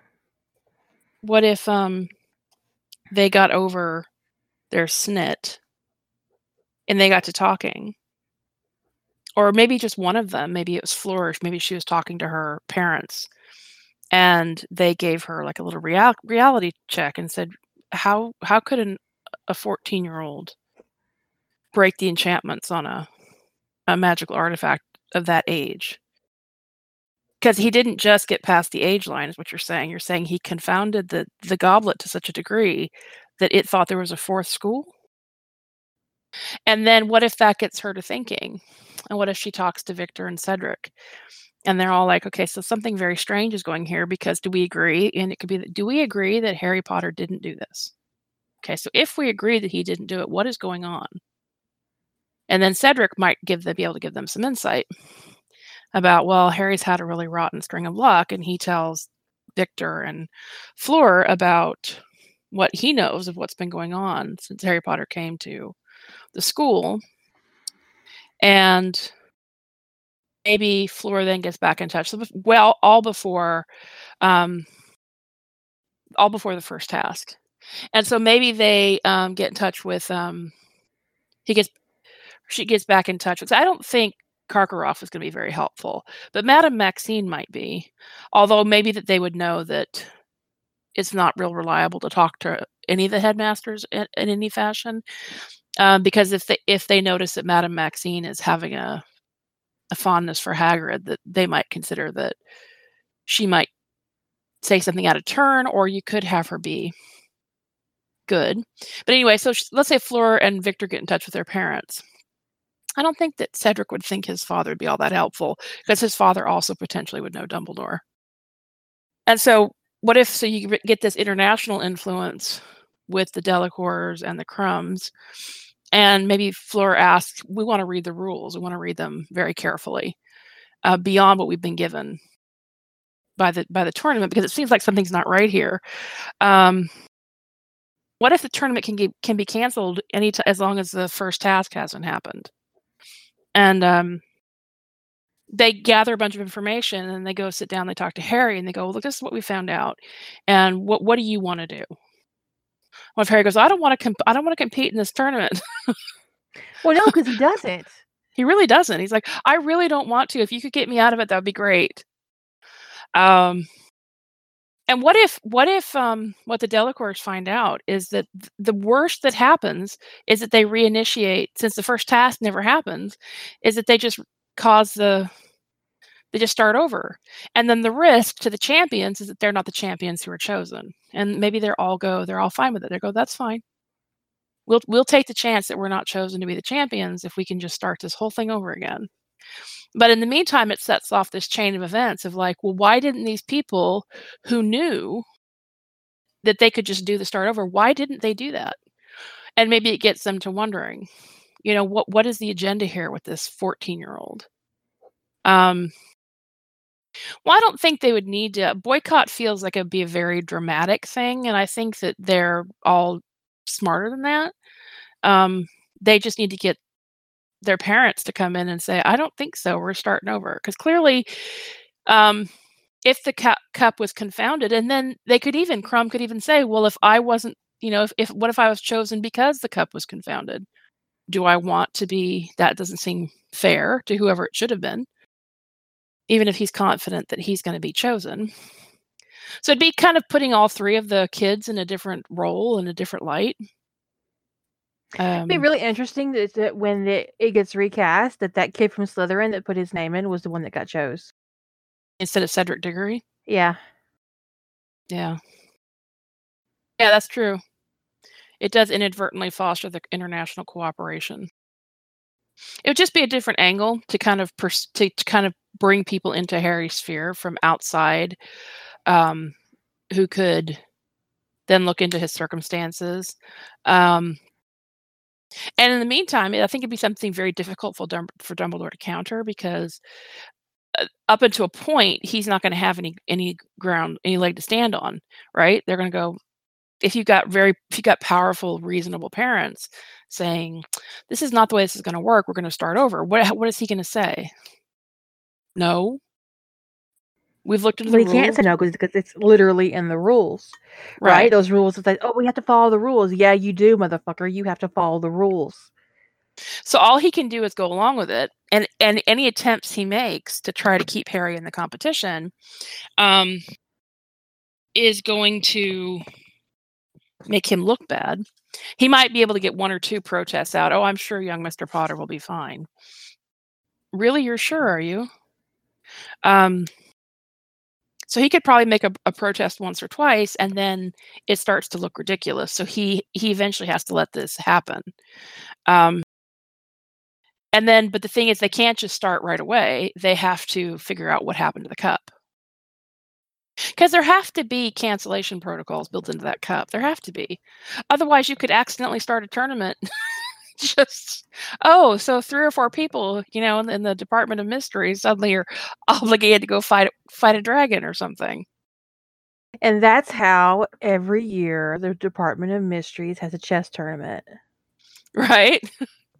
And what if the nature of the challenges is something that they could have been ahead of controlled? You could even go that route, that instead of canceling the tournament and starting over, they just do 3 softball challenges that they all participate in. And they're told that they're not going to actually get the monetary prize. But on the other hand, they could have an issue they don't get chosen again. But I do like the idea of the 3 other champions being the driving force behind making this more fair. And people might try to collect the Slytherins would probably, at the Slytherins as they're depicted in canon. I don't have a problem with Slytherins, but as they're depicted in canon, would probably taunt them like, "Oh, you afraid of having to go against Potter or something like that?" And they could just, or whoever says that to them, could just be they could be kind of, Rita would say something like that, and they could all be kind of like, "No, we don't want someone who is not magically ready to, and who didn't even want to participate in this, be forced to. That's ridiculous. It's abusive." Oh, you could say, actually, I don't look forward to watching a 14-year-old murdered. Yeah. Or killed, massacred, maimed for life. Do you? And actually, like Florrick, I'd see her saying very snottily to Rita Skeeter, say, while, the heads of this school and the British ministry might find it acceptable to watch a 14-year-old child be murdered, it's not something we in France find acceptable. Well, I think the way she depicted it in canon was that the 3 other champions were so indignant that Harry had cheated that they just couldn't remember to be decent about the whole thing. But the thing is, none of them were stupid. Right. So it should have been obvious that Harry did not put his name in that goblet. Well, I do think you could go the way of the softball, where they kind of do the fluffy version of the tournament. Everything is just simpler. The issue then becomes. But there's something to be said about causing an international brouhaha. I would definitely want to have an international brouhaha. But the thing about the softball version, the Little League version of the tournament, is that it then winds up being very punitive, potentially, to the people who are helping Harry, which is the obvious consequence, right? Is that Harry, because if they're chosen, how do they decide which one of them actually winds up winning? And I would imagine once you're chosen as a Triwizard champion, you don't get chosen again. So odds are their names would never come out of that cup again. The other side of it is that this tournament was canceled and put aside for many, many, many, many, many decades. So it isn't like any of them have like a point of pride, like their school won it last year, so I have to win it this year. It's been on the shelf for being too dangerous. And obviously, based on the results of the drawing, it's still too dangerous because they can't even trust the cup. Right. So what they could do is actually, cancel it, let the decision for the 3 main champions stand and dismiss Harry Potter from the tournament, and then just have the other 3 participate without being magically contracted to do so. Well, true. Yeah. They could say, hey, you guys are going to compete. We've already got the challenges lined up. So you're going to compete, and whoever completes it is going to win. That doesn't have to, the cup doesn't have to be involved.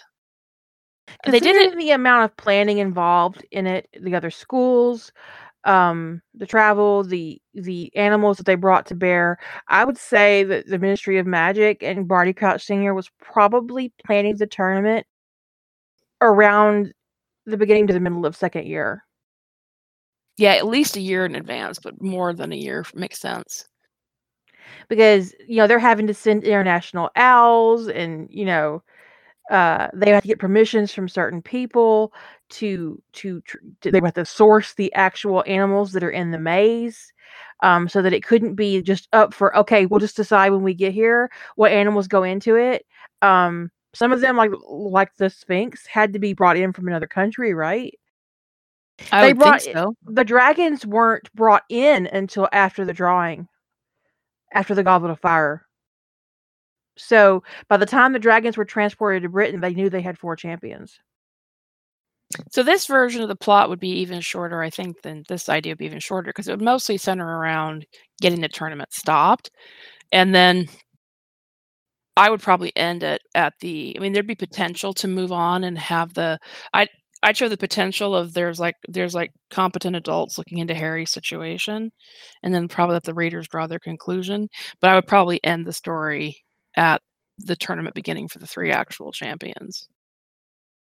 So back to that confounded thing.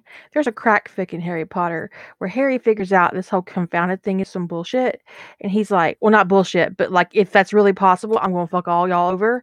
And so he orders a whole box of legal parchment and writes out a whole bunch of contracts and confounds them and signs them. And, he makes Lucius Malfoy swear on his magic that he's never hurt anybody, and of course he loses his magic. He decimates magical Britain using a Confundus charm and a stack of legal parchment. It's funny, but it doesn't actually make any sense, but it makes as much sense as canon, so. Right. He spares no one. And some of them, they don't activate, but he just sets it aside because they will eventually. Draco got one. He ain't really done anything evil yet, but Harry's pretty sure he will eventually. And it's just it's on fanfiction.net. As most Harry Potter stories are. And Willow, of course, was able to pull it up. And it's called Magical Contracts by Kaylin Darkmoon. And we will put it in the library. I mean, it's crack, but it's hilarious. He spares no one. Well, honestly, fanfiction.net's format has never really bothered me.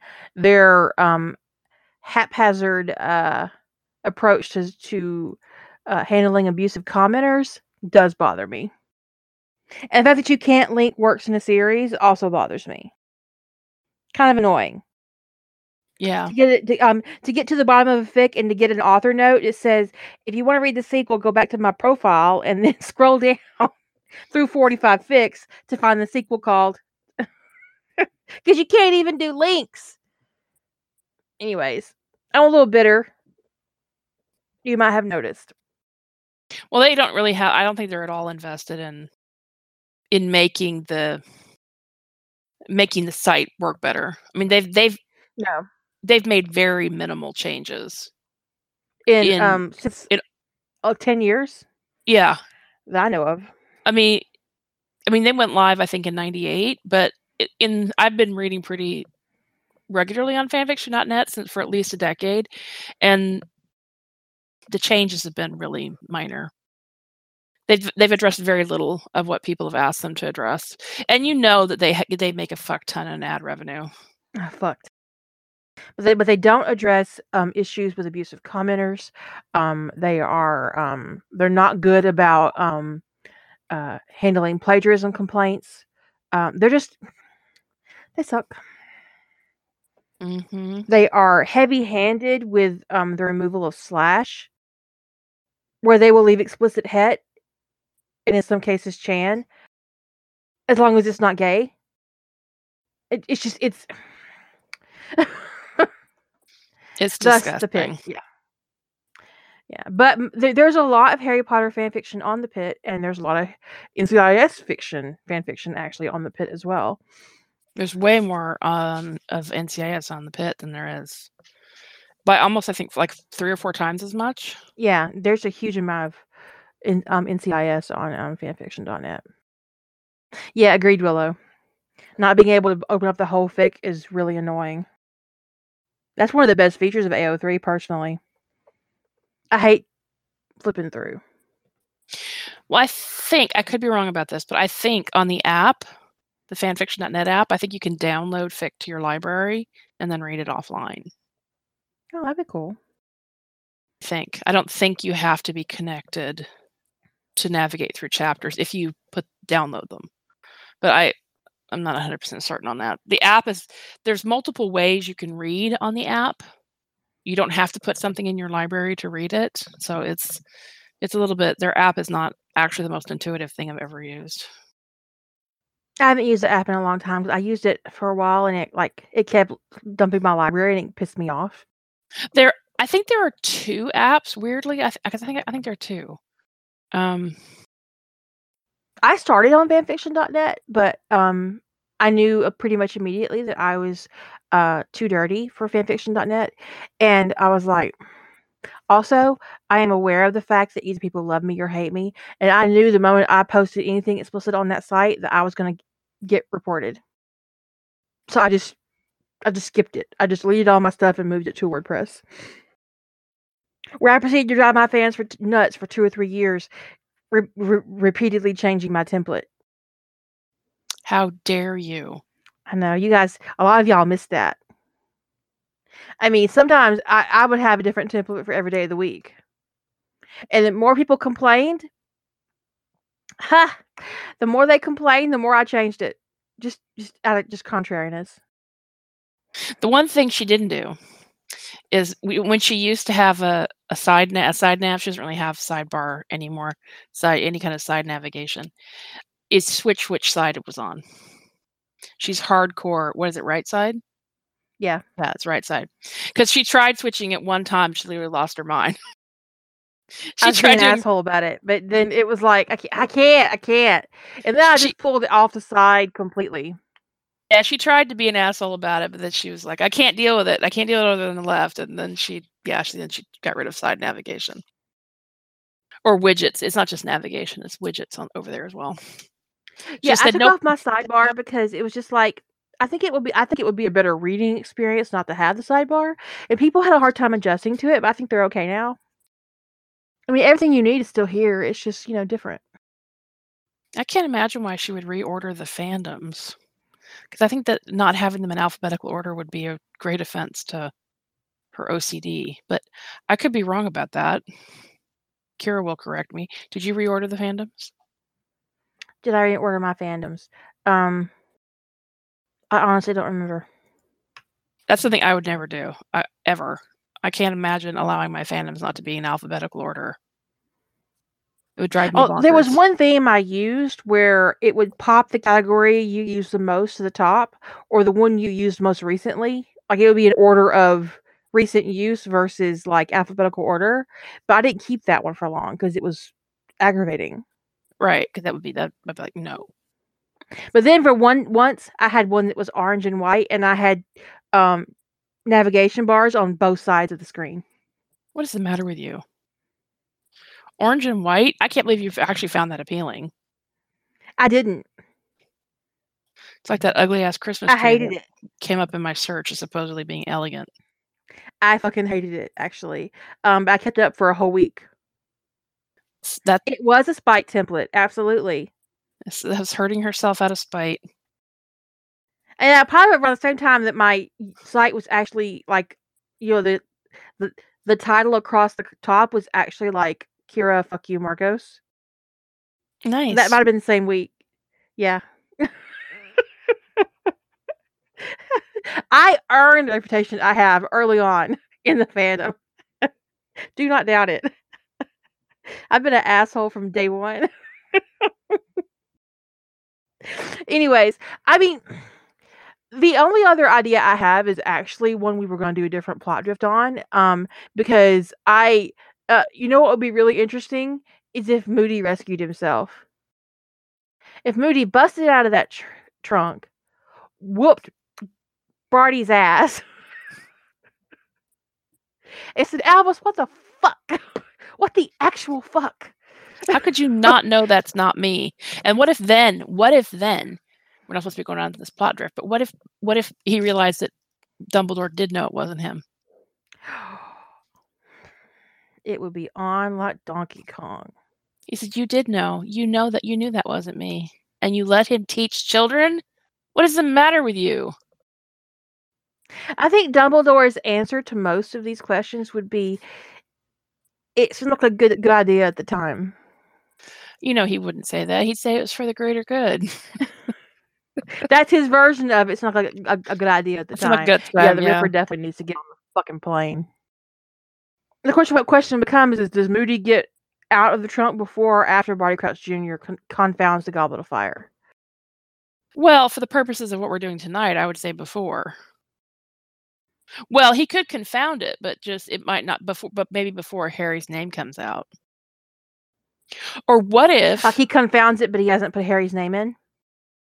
No, you could even have a big dramatic moment where Moody gets himself out.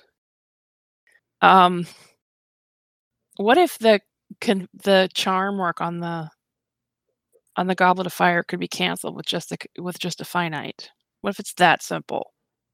Like all somebody has to do is point their wand at it and say finite, and it would cancel whatever had happened. So what if nobody can figure out where Moody is? Moody meaning Crouch, because Moody's gotten out, and but they're going to go ahead and commence with the drawing.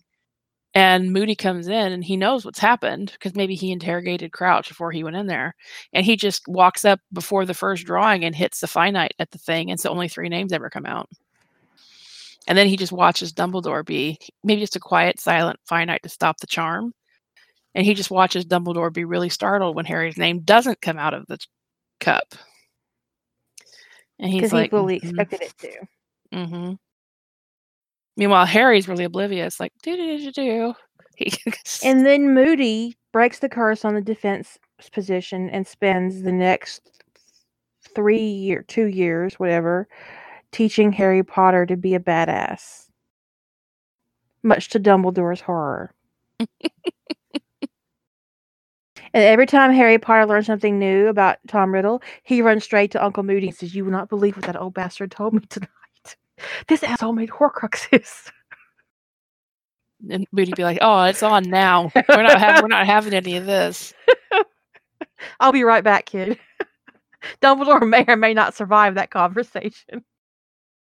The only other thing only other idea I've ever had, which we talked about around this, was the idea that, and it could go a variety of ways, which is that Harry just refuses to participate because he's found out through whatever means that it's the person whose magical signature was on the parchment, the person who wrote down his name, and he knows he didn't do it. So he's in the clear. And so whoever put the person who's contractually obligated is the person who put his name in there, and Harry's refusing to stand in as their proxy. And then it just all starts to unravel because Barty Crouch would lose his mind. "You have to participate, you little shit. Get up there." He's like, "Why are you so invested in whether or not I lose my magic, Moody?" Or, you could do a time traveling one, yeah. I mean, Harry Potter himself could travel back in time and hit that cup with whatever he wanted, wearing his invisibility cloak. What if, oh, this is terrible. Okay. I'm excited. Oh, no, it's terrible. You're gonna be mad at me. Okay. What if the competent adult is sort of Harry? What if he dies during the tournament? And what if then Magic or Death or Zir or whoever spends some time training Harry and say, "Look, this isn't on. You have a fate you have to meet, and getting stepped on by a dragon was not it. So we're going to spend a few years here in the ether teaching you all the stuff, and then you're getting your soul rendered back in time, young man." And so what if the adult, the competent adult, is Harry Potter and little Harry Potter's body. Told you'd be mad at I me. like it. People want to send me to the corner. Well, you killed Harry Potter. I killed Harry Potter in Child of Magic. Actually, he killed himself. But he went out like a boss. They didn't see that shit coming. Fuck you, and you don't even get my money. I told everybody what you did. It'll be in the newspaper. I took a poison. I gave away all my money, and you can go fuck yourself. Harry's death would have to be pretty absolute because it can't be one of those deaths where it just kills the Horcrux, right? What if he's killed in the lake? Could be the lake. What if he's killed, what if Krum doesn't reach Hermione in time? What if Krum isn't going to come and Harry is convinced that if he doesn't take Hermione and Ron, that he can't choose between them, and so he tries to take them both, and he drowns. They both live, but he drowns. That'd work. Or you could have him stepped on by a dragon, or eaten by a dragon, or gored by a dragon, because they do have a horn tail. Yes, or maybe there is a fic once where it's The Dragon Who Fell to Earth by Bob Min, where Harry just decides he's not going to fight. He just goes out, steps in front of the dragon, so she'll kill him. But she's like, "What's up, kid?" Because she's not a regular dragon. She's a dragon from Pern. The Queen That Fell to Earth by Bob Min. And so that changes everything. But what if he did go out there and let the dragon kill him? And that's why, I mean, like, kind of magic just kind of stutters, and Zier's like, what the fuck? What the actual fuck? Or Death, or whoever you choose to be the person who deals with Harry Potter after he comes through. I think he does become a dragon rider. I've never read it because I don't actually like to read Dragon Riders of Pern. So I've never actually read the fic. But I do believe it's called The Queen That Fell to Earth, and it's by Bob Min. Or is it by Robst? I think it's Bob Min. Someone find the link. Be great. Saying Bob Min. But what if he lets the dragon kill him? Like on purpose? Yeah. Because if I recall, I mean, Harry was probably pretty desperate, right? He was feeling alienated from the whole school. Magic, you could actually make a good case for that, because the magical world was his refuge, and it had turned on him completely, more so even in his second year. Because as I recall early on, there was, it seemed like he and Hermione kind of were doing better at the time of the first task, but he'd had some problems even with Hermione, if I remember, right after his name came out of the goblet. It's been a long time since I've read it. She got tired of being a go-between between him and Ron. And Ron was being really terrible. But she did help him with the summoning charm, which he used in the first task. But she got tired of him treating her like she was an owl. Well, okay, I understood her frustration. The thing is, I didn't feel like Harry treated her that way a whole lot. I think Ron did. Yeah. But my issue with it was I still wasn't super. How do I put this? My issue with her behavior in that was that Harry was the one in the bad position, not her. Yeah. And she got her knickers in a knot because Harry and Ron weren't getting along. Well, none of that was Harry's fault. So I don't feel like she may not have been the problem, but she wasn't a help at that point either. She helped later, but I mean, he could have gone out there feeling pretty hopeless, yeah. I mean, because even, like, she comes to the tent, and because she's so worried about him, and Rita takes her picture again, and he goes out to fight the dragon, or to get the egg. But at that point, the only person who seemed to be worried about him was Hermione. I mean, No one else was taking it remotely seriously, like it was going to be a problem for him. He's 14. He's about to face a dragon. I mean, a creature that takes 4 to 10 wizards to control to get into the arena, and here's this 14-year-old boy that just it's obscene. It is. And it could be, I probably mean I'm a little bit more inclined to write it just that he was not able magically to deal with that dragon. Well, he wasn't able to deal with the dragon magically. That's why he got the broom and he Right. outflew the dragon. But he didn't have the magical skills to actually stand against the dragon. What if they had the arena spelled in such a way that he couldn't summon his broom? Or that he couldn't summon it because the sight of her was petrifying? Yeah. I think it's really realistic that, and it could be like a moment. Of course, if Harry gets sent back in time, nobody's going to ever remember it. But that moment for all those people there going, he was a child. He was in no way prepared to deal with this. And Hermione was worried about him, but I have to think that to a degree, even everybody thought he was going to come through it because he usually did. Right. I mean, honestly, I think that the basilisk was probably a bigger danger overall than the dragon. Well, and he should have died from the basilisk. Right. And I think they forget that the only reason he didn't is because Fawkes chose to intervene. Right. He might have killed the basilisk, but the basilisk killed him too.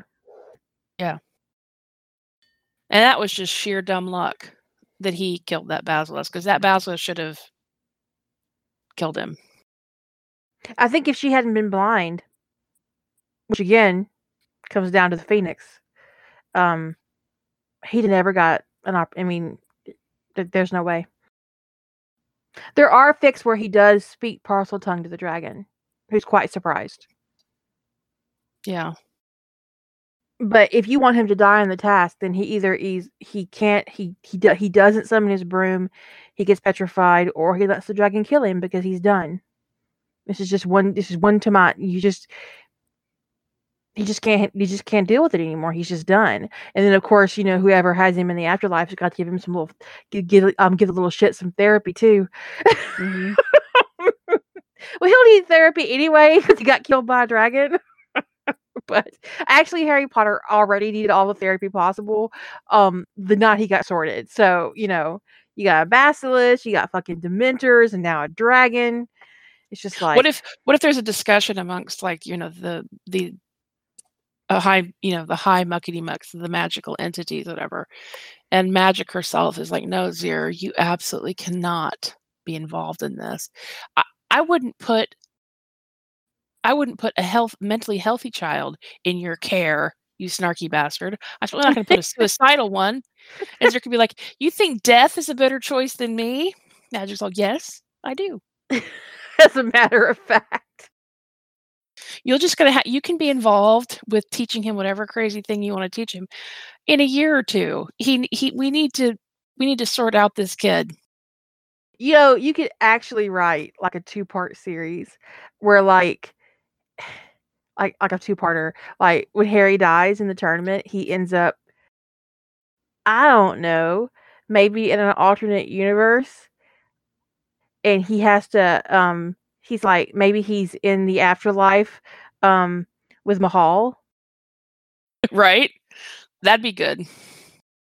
So he's like living in the mountain with all the dead Dwaro. That's sad. But they have really awesome afterlife. You could do like Valhalla if you wanted to. But I think it'd be really interesting and to have him taught all this magical stuff and and then go back, have a real big conversation. Like with a quirk of one eyebrow as he walked past Dumbledore and his name doesn't come out of that goblet saying, "Fuck you, old man." You don't know what you've accomplished. What if one of the first things Harry does when he goes back in time is let Moody out of the trunk? That would be great because someone needs to. Right. Hello, I was looking at my map and it says that there's Professor Moody's in here. Hello. Oh, are you in there, Professor? Knock, knock, knock. Finds him down at the bottom, like, should you be in your knickers down there? Well, I don't think Dumbledore's a moron, so I don't know why he could possibly think that he's descended from a primordial spirit who doesn't actually have the ability to father children. I mean, so I doubt seriously that he would actually consider himself a descendant of Amaya. That doesn't. I mean, he's arrogant enough, but I don't think he's dumb enough. It wouldn't make any sense that the rest of him came through time, but that particular one little factoid got lost. No, the thing is, I wouldn't conflate Gandalf with Dumbledore because I don't find them to be at all the same. No, J.K. Rowling was doing that, but it's just not true. The difference between Gandalf and Dumbledore is that Gandalf had a heart. And Gandalf was willing to sacrifice. He cared. He didn't put anybody through anything he didn't go through. As much as possible. I mean, yes, he separated from both quests at times, but he was off getting his ass kicked when honestly, he was away from them. If Dumbledore is like the reincarnation of any character from Lord of the Rings, it's Gollum. Greedy, irrational, split personality. What? Remind me to tell you later. I had an idea about the whole Middle Earth versus magical Britain thing. Okay. My precious greater good. Someone's a troll. He did have a precious ring that he tried to put on. He did. But yeah, anyways, I think we've explored this topic, and it's like, I think we're right at about 2 hours, maybe a little less, maybe a little more. Did you have any other, like, ideas? I mean, I think that if anybody wanted to explore this idea, I think that where I would start with like plotting it would be make a list of original characters or canon characters that would be viable to step in and do something about it. Because we're talking any competent adult. That could be Bill Weasley. It could even be Arthur Weasley. It could be Charlie could take some action when he realizes they've been asked to bring a fourth dragon for Harry Potter, and he goes, "What? No, that doesn't make any sense." You could use an original character. You could use who else could you use? You could use Dobby. Dobby, yeah. It could Dobby horrify. Could rescue Moody from the trunk. Yeah. Oh yeah, that'd be interesting. And it could be, because it doesn't have to be an adult human. It could be Sirius could be so horrified by the idea of Harry being forced to participate in this tournament that he shakes off the compulsions that Dumbledore's put him under, and he hauls his ass off to, the ICW to turn himself in and ask to be questioned under Veritaserum before they send him back to Britain. And they go, no, and they find out he's innocent. So, So that's where I would start with the plotting of it, is who fits in the role potentially of adult. And I think any of the champions, because I think it's basically the idea of the tournament, acknowledging them as champions. By the way, I love the trope. Every time I see it in a story I enjoy, I love the trope that, what's it called? That Harry being forced to participate in the tournament automatically emancipates him. I adore that trope. Me too, because you can't have it both ways, and that's actually the name of a fic where the goblins decided that they've made Harry Potter an adult, so they make Harry Potter an adult. You're like, well, you're an adult now, Mr. Potter. Here's all your money. Here are your vault keys. We're gonna you can put those muggles in jail now. We've been waiting. What would be really interesting is if it actually did emancipate him on the spot, and the trace just fell off his wand. Mm-hmm.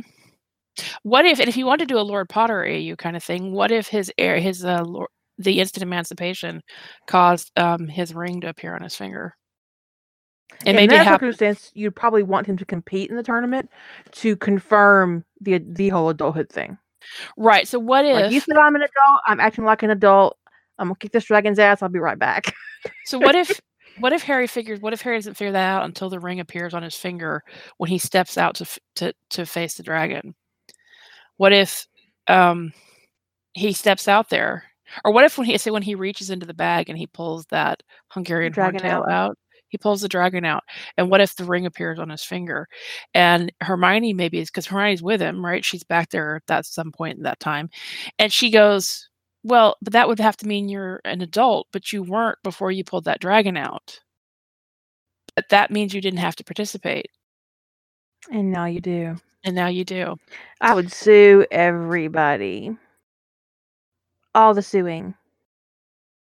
If you want to do that, it'd also be a good time to actually kind of push some sentient magic into the the ancient family, the ancient noble family deal, and that the ring recognizes that he's actually in a very dangerous situation and starts giving him really immediate, quick advice. This is how you handle a dragon. This is what you're gonna do. No, you can't fly. You don't want that damn thing to get loose off the chain. You don't want to give her a reason to fight that chain. You gotta keep her in the arena where the dragon handlers are. That kind of thing. And the ring tells him, "Just go talk to her. Just go talk to her. Tell her she's got a fake egg." Just say hi. He can show up "Hey, mama." She's like, "You're not one of mine, but I'm willing to be." I am apparently legally an adult, but I'm just 14, and So I wouldn't mind having a mama, and you seem suitable. I will go to Romania with you. I think my biological mother would approve. I think she would. She was quite fierce herself. So that's what if she did adopt him, and it would be like she realizes that these assholes have endangered her new baby and her clutch. She just kind of picks him up and puts him down in the nest with the rest of her eggs. Harry's like, "Now wait a minute, I'm an adult now." And she says, "Want to bet?" Cracks her neck a little bit.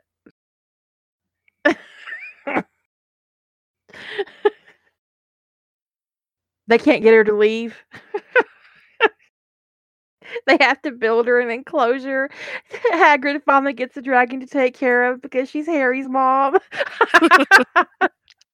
And that's why Harry just has to go back to Privet Drive, because he can't take his dragon with him. Nobody can reason with her. So anyway, so that's all I was going to add. Is I just start with who are your available adults that you could work with, and figure out which adult you most interested in writing. That would be my approach, because the adults, if you don't find the idea of writing Moody to be appealing, then I would not focus on Moody being the competent adult. I would focus on an adult that I want to write. Like if you wanted to write Bill Weasley doing something, like maybe Bill goes to the bank and says, "This doesn't seem right. Does this seem right to you guys?" And they're like, "No, that's not the way the cup works. We made it. We should know."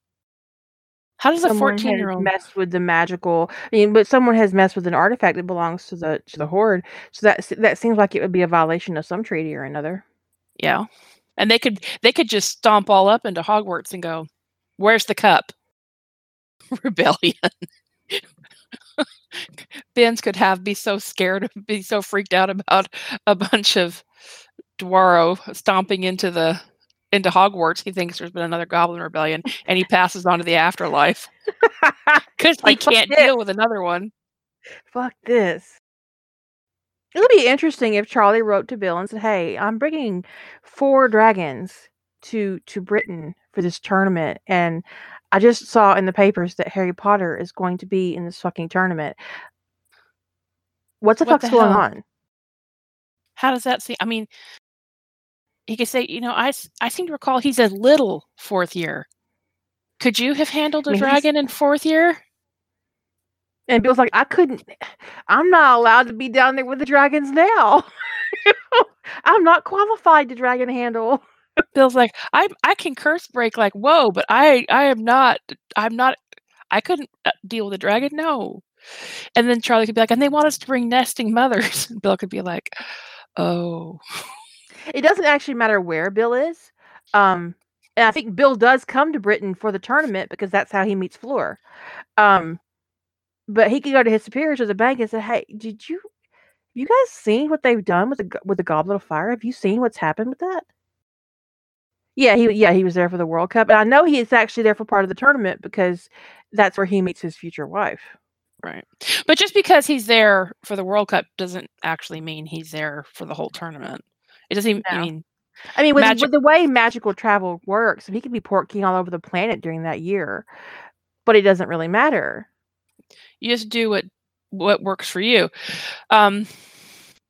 So Bill could be a really interesting angle to approach that at, because he's close enough to Harry's age that I don't think Harry would find him as intimidating as, say, Moody getting all up in his space or some random stranger. It could be a good way for somebody to build rapport with Harry, he's with the person closer to his own age, and then you then have an avenue to get the goblins all involved.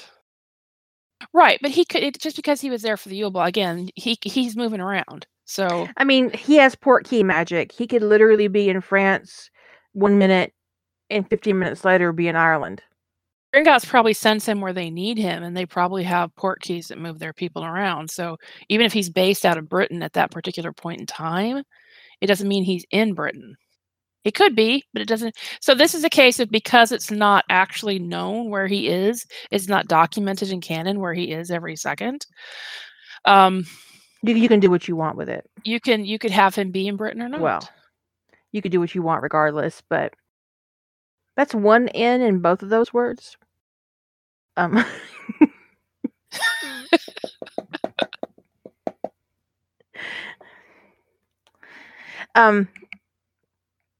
don't mind so much when Harry has a crush on Bill Weasley, as long as Bill Weasley doesn't flirt with him when he's 14. Because gross. I mean, 14 is gross. 15, 16, as long as it's not serious. It's got to be just obviously not not flirting that doesn't Right. mean It can't anything. be like outright sexual interest, because that's disgusting. Right. Fun flirting is fine, but not actually overt. I really want to have sex with you and you're 15. That's gross. Well, adolescents do have crushes on adults all the time. But adults don't get to reciprocation is the issue. Right. Right. I'm pretty sure that in canon, Harry had a crush on Oliver Wood. But I thought Harry's interest in Bill was more fraternal. He looked at him like he wished he had Bill as like another brother. That he wanted a brother, yeah. But anyways, to wrap this up, just pick the adult that you would be jazzed about writing, because unless you're doing the whole Harry gets squished and dies thing, you're going to be doing, the story is probably better served being told from the point of view of your adult, because otherwise everything is just a mystery to Harry, right? You might need Harry's point of view too, but just telling it from Harry's point of view is... So with an idea like this, you really are needing to pick a POV character that you can sink your teeth into. So don't pick one that's going to be hard for you to write. Not 16. Not 16. No, I mean, I think that, Bill Weasley is 10 years older than Harry Potter. I don't see him finding Harry Potter remotely attractive until Harry's in his mid-20s. Because, frankly, by the time I hit 26, even a 19-year-old was like, "What? Fuck you." No. Legal, but not very interesting. Yeah. I mean, if there was a long separation, I could see, or somebody he'd never been around. I could see maybe Charlie meeting Harry, really, really meeting him for the first time if you wrote an AU where Harry, for whatever reason, didn't meet Charlie till he was like 19 or 20, could maybe be like, "Oh, aren't you hot?" And Harry could be like, "Not quite as hot as you, dude." Bill was born in 1970 and Charlie was born in 1972. I can work with a 10-year age gap with someone who's 20, 21, but I can't work with somebody younger than that, really. It bothers me. It bothers me. But anyway, that's it. That's all I got. I can't think of anything else either. I mean, the thing for me, and I don't know why, I picked this actually as a topic when I wrote. I made that graphic a year ago. Wait, how long has it been? Let me check. I made this graphic. I'm gonna guess in March. Oh, it's just been March or April. It was actually June. June. Wow. It's just been 6 months. Off. 6/12/2019 is when I made this graphic. The thing is 4th year fics are the least attractive for me as a writer and as a reader, and that's probably why I had such a problem with Phoenix finishing it. Well, it's a weird age if you're a Harry focused writer. I'll say that, okay? Because when Harry's first or second year, Harry's still to me young enough to get him into a new living situation. He's not the story then becomes more about him getting a new family situation and that kind of thing. It feels very like paternal and maternal kind of vibe, the whole family thing. 15, 16 is when he's starting to be old enough to develop romantic interest and stuff. 14, it's that in-between age. It's like, what do you do with this? It's awkward. I hate the Goblet of Fire. I mean, yeah. The whole concept makes me mad. He's really too young to have serious romantic interest in anybody, so that's kind of off the table. But he's too old to really, he's starting to be too old to really treat it like a child. So it's an awkward time period. It's a terrible plot. It's just, and yet, the 2 plot drifts we have pending about Harry Potter were both 4th year plot drifts. Yeah. So we obviously need some new plot drifts. Go to the corner. Well, I've been in the corner since you baited for me today, actually. I did. I put you in the corner. You let me out. You let me out. Okay. That's right. I let you out at the end. That's right. Yeah. Because there was, yeah. Because I made you laugh.